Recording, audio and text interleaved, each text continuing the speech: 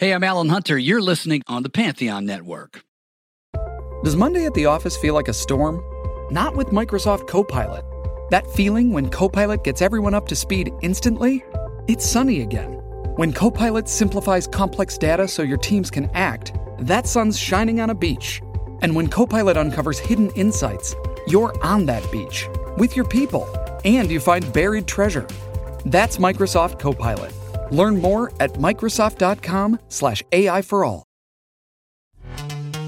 This episode is brought to you by Pepsi Wild Cherry. Pepsi Wild Cherry is bursting with delicious cherry flavor and a sweet, crisp taste that gives you more to go wild for. Getting wild may look different these days, but whether it's opting for a solo Friday binge watch or a big night out, everyone can indulge in their wild side with Pepsi Wild Cherry. Also available in Zero Sugar. So grab a Pepsi Wild Cherry and get wild. As a new Western Union customer, you can enjoy a $0 transfer fee on your first international online money transfer. Send money to your loved ones back home the fast, easy, and reliable way. Visit westernunion.com or download their app today to get started. And your first transfer fee is free. Services offered by Western Union Financial Services, Inc., NMLS 906983, or Western Union International Services, LLC, NMLS 906985. FX gains apply.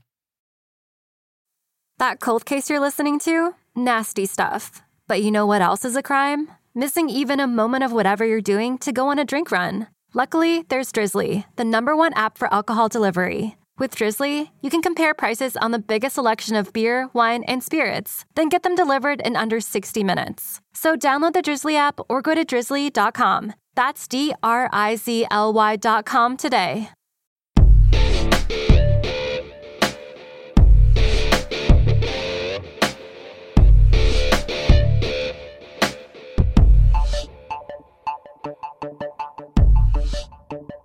Hello and welcome to another episode of the Imbalanced History of Rock and Roll. It is a pocket podcast that we are going to be doing today. It is Marcus in the Darkest alongside my co-host and partner in crime, Ray Koob. How you doing? It's Pocket Podcast number 3. So since we've innovated this, we're now up to number 3 on the Pocket Podcast.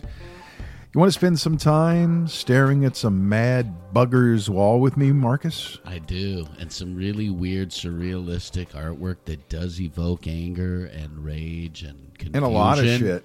Like serious as shit. The Imbalanced History of Rock and Roll is sponsored by Crooked Eye Brewery in Hatboro. Find them online at crookedeyebrewery.com, and we'll be talking more about them later in this show, which is about the wall. We could talk about the wall in general, overall, for hours. But what we're talking about today is a pocket podcast about the album The Wall, and that still means there's 4 iterations.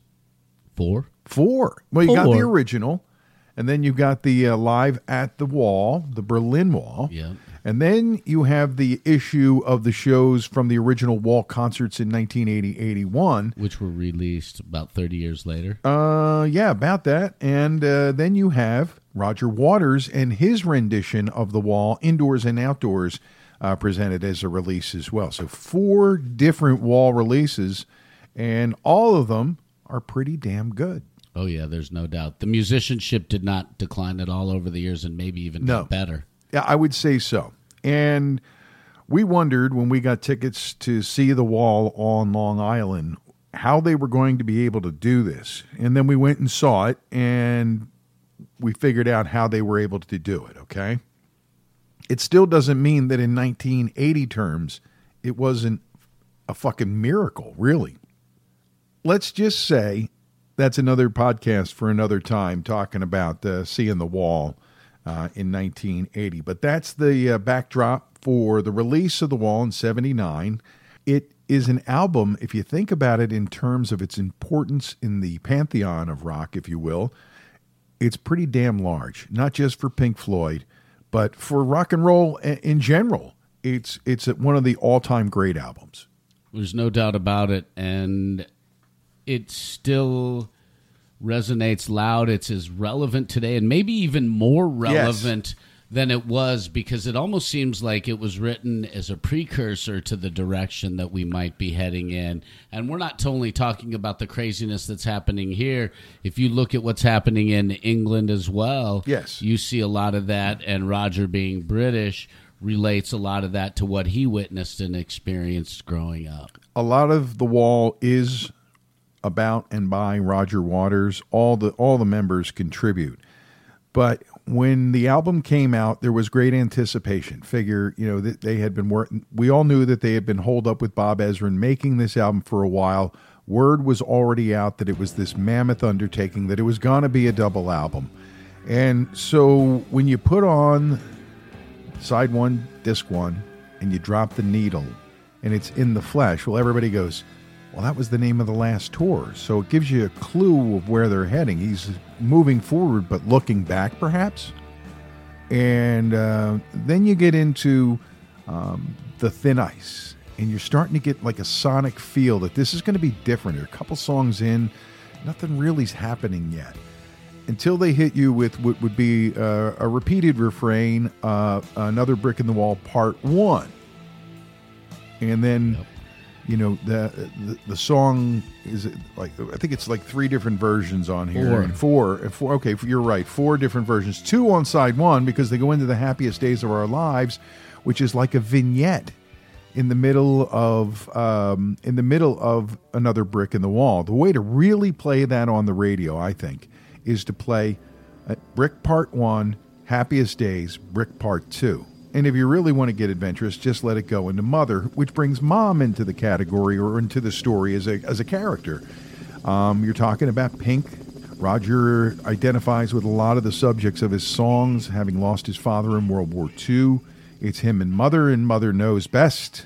Part of that is the war, which is represented, I think, in some ways with the song Goodbye Blue Sky, because everything became gray and bombs and scary, and it was no longer the open eyes of youth, Was Roger a child when they had to blacken out their lights at night, like turn out the lights, and they had that black window stuff covering that they had so that the Germans wouldn't see them? Was he a child during all of that? I don't know 100% on all that, but that's something we should look into on a Roger Waters episode.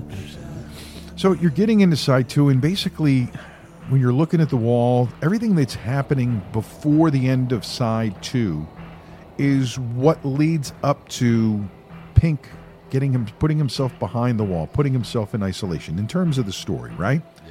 Yeah. And goodbye to innocence, goodbye blue sky, empty spaces, the stress and strain of interpersonal relationships, however you choose to conduct them.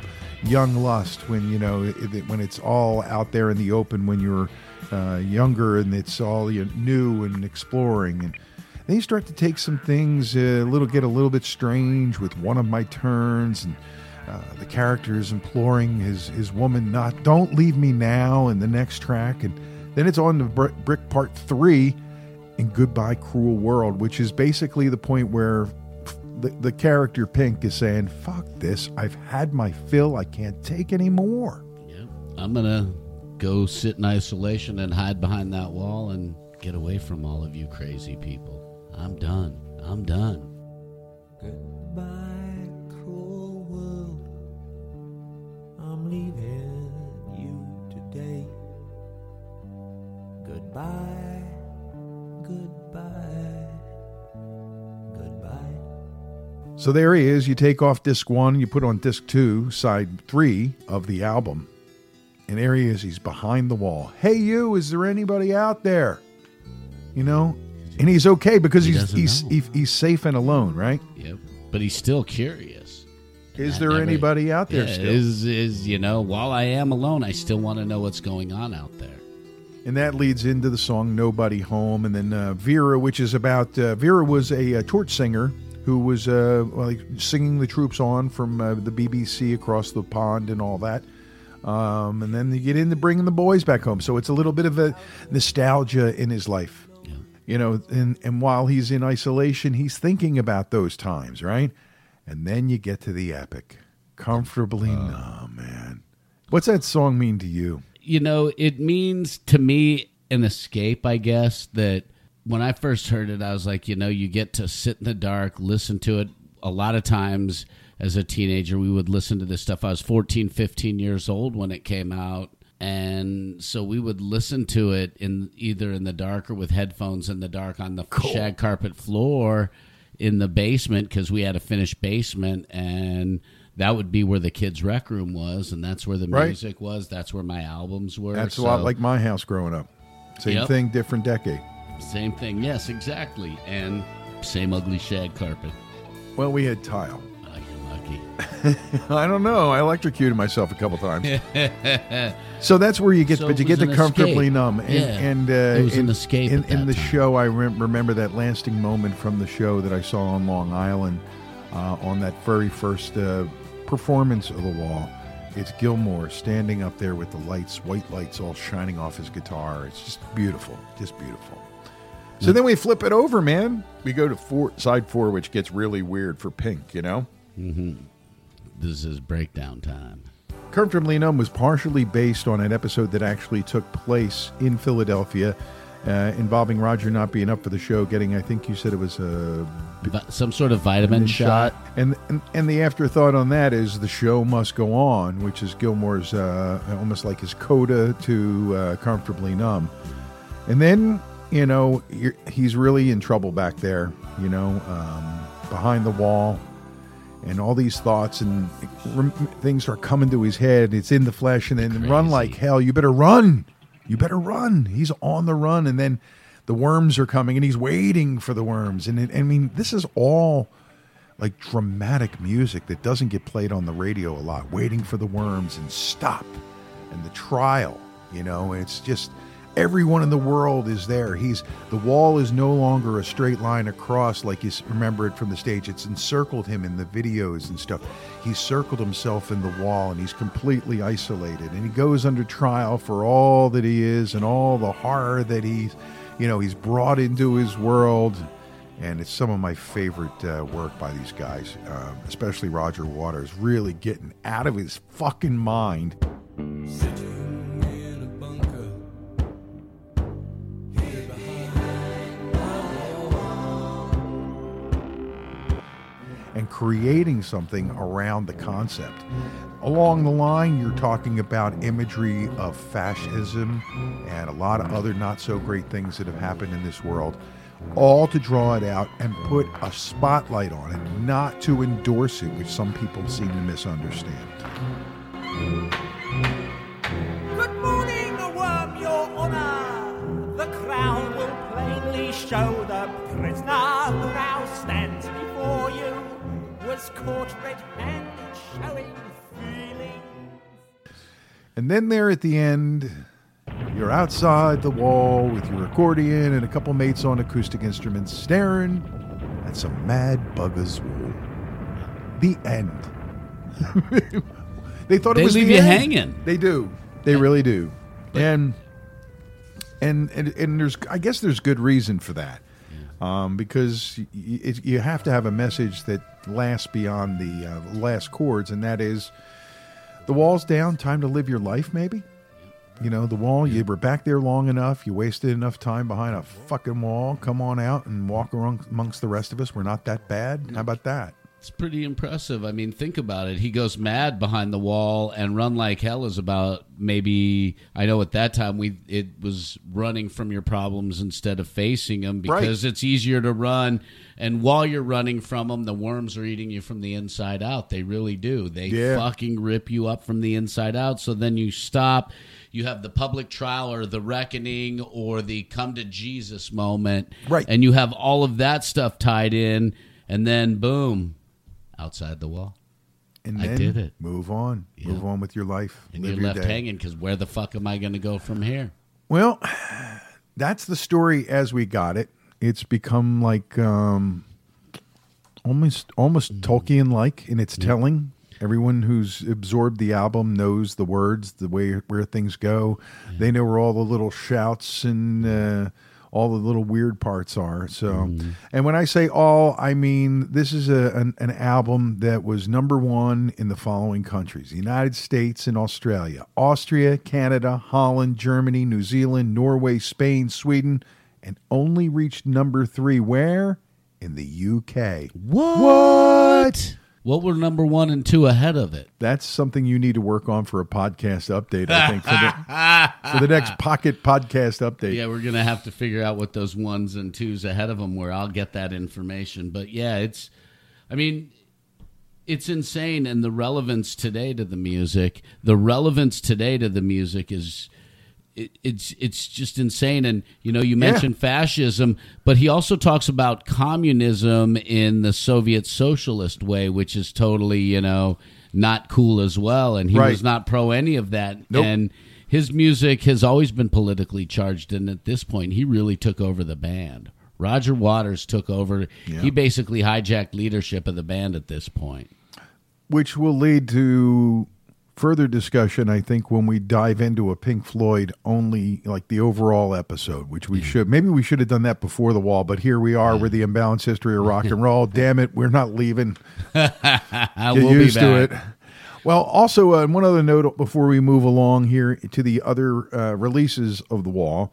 There was a single for Another Brick Part 2 that was number 1 in 3 countries. Are you ready? U.S., UK, and Norway. I might have that on 45. I have to go look when we get home. They're not easy to find these days. I might have it. It is 23 times platinum in the U.S., having sold 11.5 million copies. They're 23 times platinum. For the original release of The Wall on the Pocket Podcast here on the Imbalanced History of Rock and Roll, and we will dig into the other releases of The Wall when we come back. The Imbalanced History of Rock and Roll is sponsored by our good friends at Crooked Eye Brewing, located at 13 East Montgomery Avenue in Hatboro, PA. When you stop by, you become part of the gang from your first visit. It's really like a family thing, Marcus. You get to meet Paul and Paul, the brothers-in-law who started by home brewing with their chief brewer, Jeff Mulheron, who's one Paul's son and the other one's nephew. Serving nightly in the heart of Hatboro, Crooked Eye has the cure for what ails you since 2014, and I think that's a great saying. I love that saying. They have fresh original ales that make you come back for more. And Hazy Eye is back. He brought back Hazy Eye. So get in there and check it out before it's all gone. But there's always a full board, lots of fun, fresh brews there at Crooked Eye. But there's more to Crooked Eye than just the brews. Check out their website, crookedeyebrewery.com, for a full list of music events and other fun. Always something fun. Scheduled each month. So Final night in October. Always something happening. Ray Coob's final night included. Great brews, great people, and fun times. It's a full board of the fresh brews that you love right there at Crooked Eye Brewery. Next time you want a true craft brewery experience, stop by for a pint and make it Crooked Eye.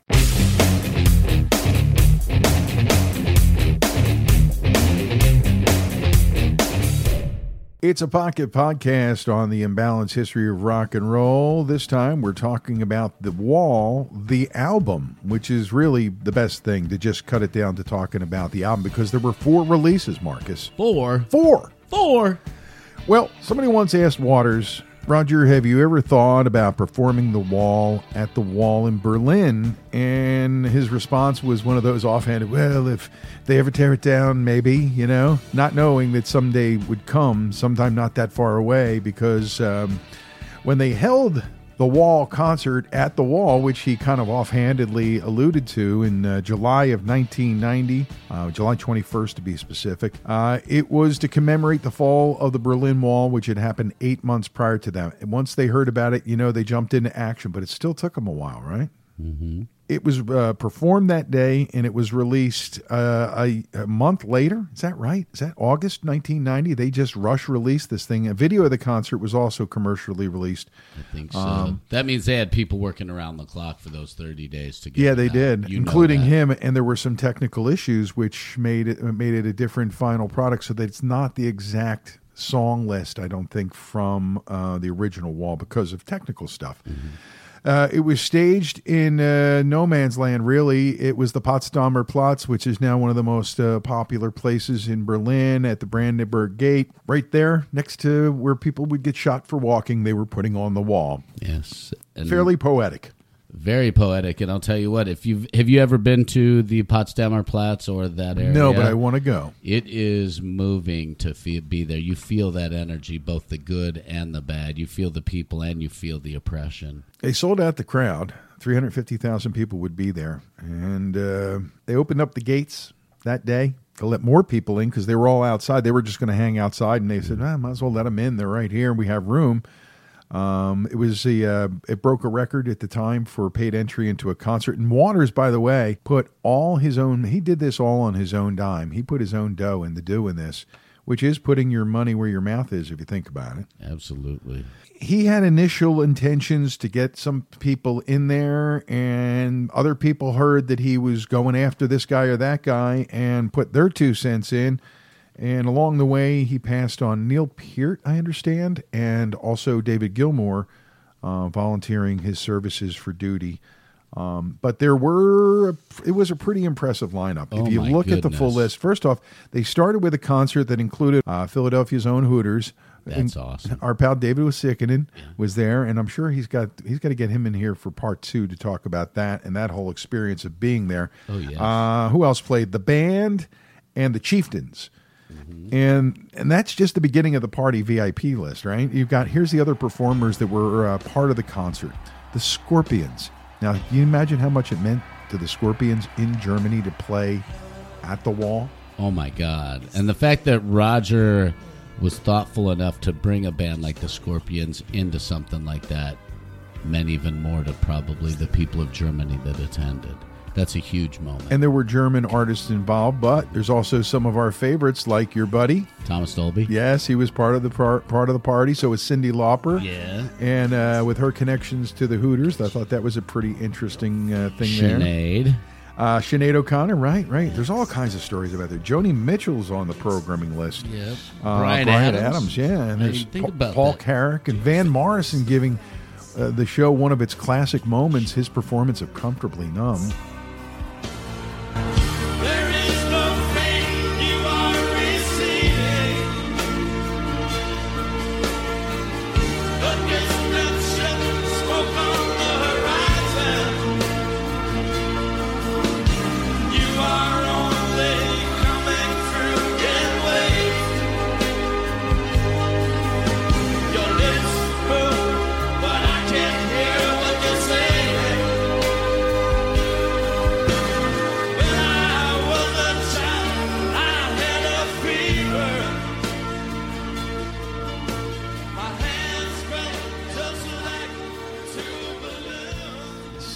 Stunning. Made it in the movies, been in The Sopranos, was in The Departed. And other people on hand were Marianne Faithfull. Albert Finney was there doing stuff. We could do a podcast episode on Marianne Faithfull. Oh, yeah, her we could. Influence, her ties to everybody in rock and roll, both as she's a muse, but she's a dirty muse. She's a dirty muse. And she's got an album, man. The Truth, Bitter Truth is one of the worst great songs ever. It's one of those songs that's bad and great at the same time. I know what you mean, my brother, in rock and roll. Can we talk about the band, the house band for this big extravaganza at the Berlin Wall? You might hear his music every week on the Imbalanced History of Rock and Roll. First off, Roger brought Snowy White, who had performed at the original Wall concerts in 80 and 81, and he added our dear friend Rick DeFonso. He had been in Philadelphia Legend as the member of the A's and played on all kinds of records, including Cyndi Lauper's She's So Unusual. Mm-hmm. And Andy Fairweather Lowe, Peter Wood, Nick Lenny Smith, Graham Broad is the drummer that he went with over Peart, Stan Farber, Joe Chernay, Jim Haas, and John Joyce. That was the band that was the backbone for all the music and the vocals that go along with it. And they are in Berlin. So wow, what a lineup! And the fact that he turned down David Gilmour and Neil Peart is just insane. They ended up releasing the original performances from the original Wall concert in London, right? Yeah, the ones performed at Earl's Court. Yeah. That's crazy. Why did they wait so long? They waited like 20 years to release those. Yeah, they did. I like the title, though. Yeah. Is There Anybody Out There? The Wall Live 1980-81. Because in the beginning, we thought, wow, everybody's got the album, but we're going to be one of the few people who is ever going to hear them do this live. And for a long time, we weren't wrong. And there's other stuff out there. I don't know whether the technical aspects of it didn't quite jive or what, but there's recordings from Long Island and from L.A. out there somewhere. But that was to be, at least till now, the only release of that stuff from those days. It didn't sell that well. I think it was a double, and it sold 500,000 in the U.S., which is platinum for a double album. It was gold in the U.K., and it did top 5 in countries like Italy and Austria and Belgium and Canada and New Zealand. But it was number 15 in the UK, and its top position in the US was number 19, which is unheard of for this music up to this point, especially, right? Totally. That's very low for them because I think Dark Side of the Moon was still in the top 200 at that time. Forever, man. Like, seriously, I think it was my whole life. Yeah. Just about until, the charts stopped mattering, in the last few years. And it still every once in a while pops back out and then jumps back in, so... So after that, we were pretty sure that's it. That's it. We're never going to hear anything like this again about The Wall or see or hear anything more about it. And we were almost right for a long time. If you remember, Roger started to do some solo tours and had developed and redeveloped some of the visuals artistry from the Dark Side of the Moon days, and really took digital surround sound to another level, which he'd always been a big fan of. Oh yeah. And then he took Dark Side of the Moon out as a tour focus, and he did a few songs for the encore. But let me tell you something. So, as somebody who grew up with that album and has it ingrained in my DNA, seeing him do that was incredible. After that ends, I'm talking to Ike Richmond one day, and he says, "Are you ready?" I said, "For what?" Because he knows what a freak for the Floyd stuff and The Wall especially I am. Oh, yeah. He's touring The Wall. And I went, "Get the fuck out of here. There's no way he's going to do it, or he can do it, can?" And he went, "It's happening." It was probably a few months before they announced, and then they did. This was like in 10 and 11.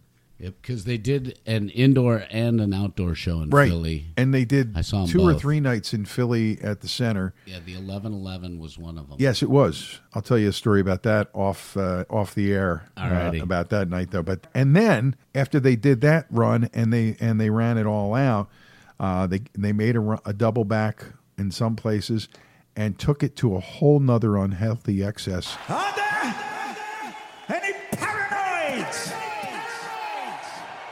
in the stadium tonight? This is for you. It's called Run Like Hell. In Philadelphia, they played where the Phillies play, Citizens Bank Park. The whole thing on a whole nother platform, another level of excess where it was wider and higher and better in so many ways. That's what I remember about seeing it both indoors and outdoors here in the Philadelphia area when Roger Waters brought The Wall back. I have a story about that night I'll tell you off the air as well. Oh, you had a funny look on your face. I just remember, and I was like, oh, that night at the Citizens Bank Park, whoops. Some things never, well, not what you're saying, but some things never change.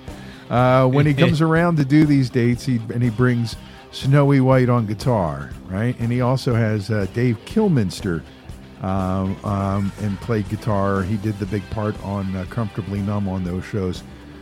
He had Robbie Wyckoff with him and George Edward Smith, John Caron, and Harry Waters, Graham Broad from the Brilliant, still on drums, yes.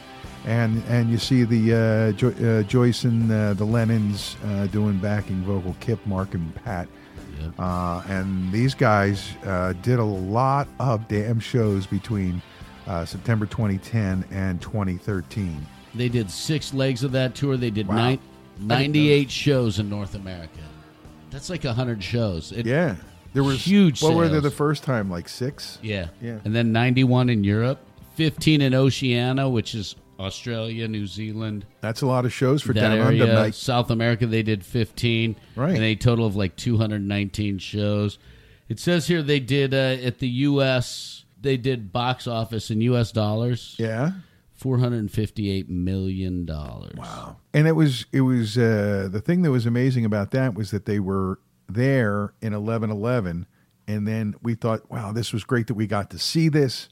And then they announced they were doing the outdoor ballpark thing, and they were back that following summer, July 14th, 2012, my personal Bastille Day. I'll just say that, all right? That show was incredible at Citizens Bank Park that night. And then the shows at the Wells Fargo Center were exceptional. Just the sound was perfect. Before we get out of the pocket, we better get rocking in here on the Imbalanced History of Rock and Roll, brought to you by Crooked Eye Brewing in the heart of Hatboro. They've got the cure for what ails you since 2014. Dude, if you like to get bongosophical, we like to ramble on, but we really got to go. Oh, man, I could talk about the wall for hours. Well, we still have to go, Marcus. I'm sorry.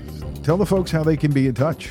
Well, you can reach us on Facebook, Imbalanced History of Rock and Roll, Twitter, Imbalanced Histo, minus the RY. Come on, Twitter, give us the RY. Why can't we get an RY? Or you can email us, imbalancedhistory@gmail.com. You can also find us at imbalancedhistory.com, or you can find us at our home base on the Pantheon Podcast Network. Sweet. That'll have to do it till the next time. I'm Ray Koob. I'm Marcus in the Darkest. And you're listening to the Imbalanced History of Rock and Roll.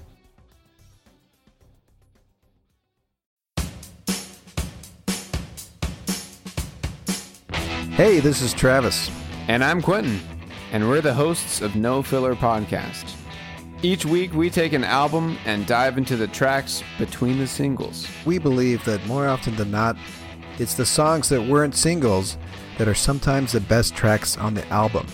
So far we've covered everything from Sade to Korn.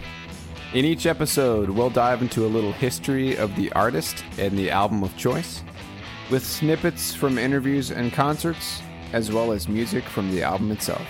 Check us out on the Pantheon Podcast Network or anywhere else you get your podcast from.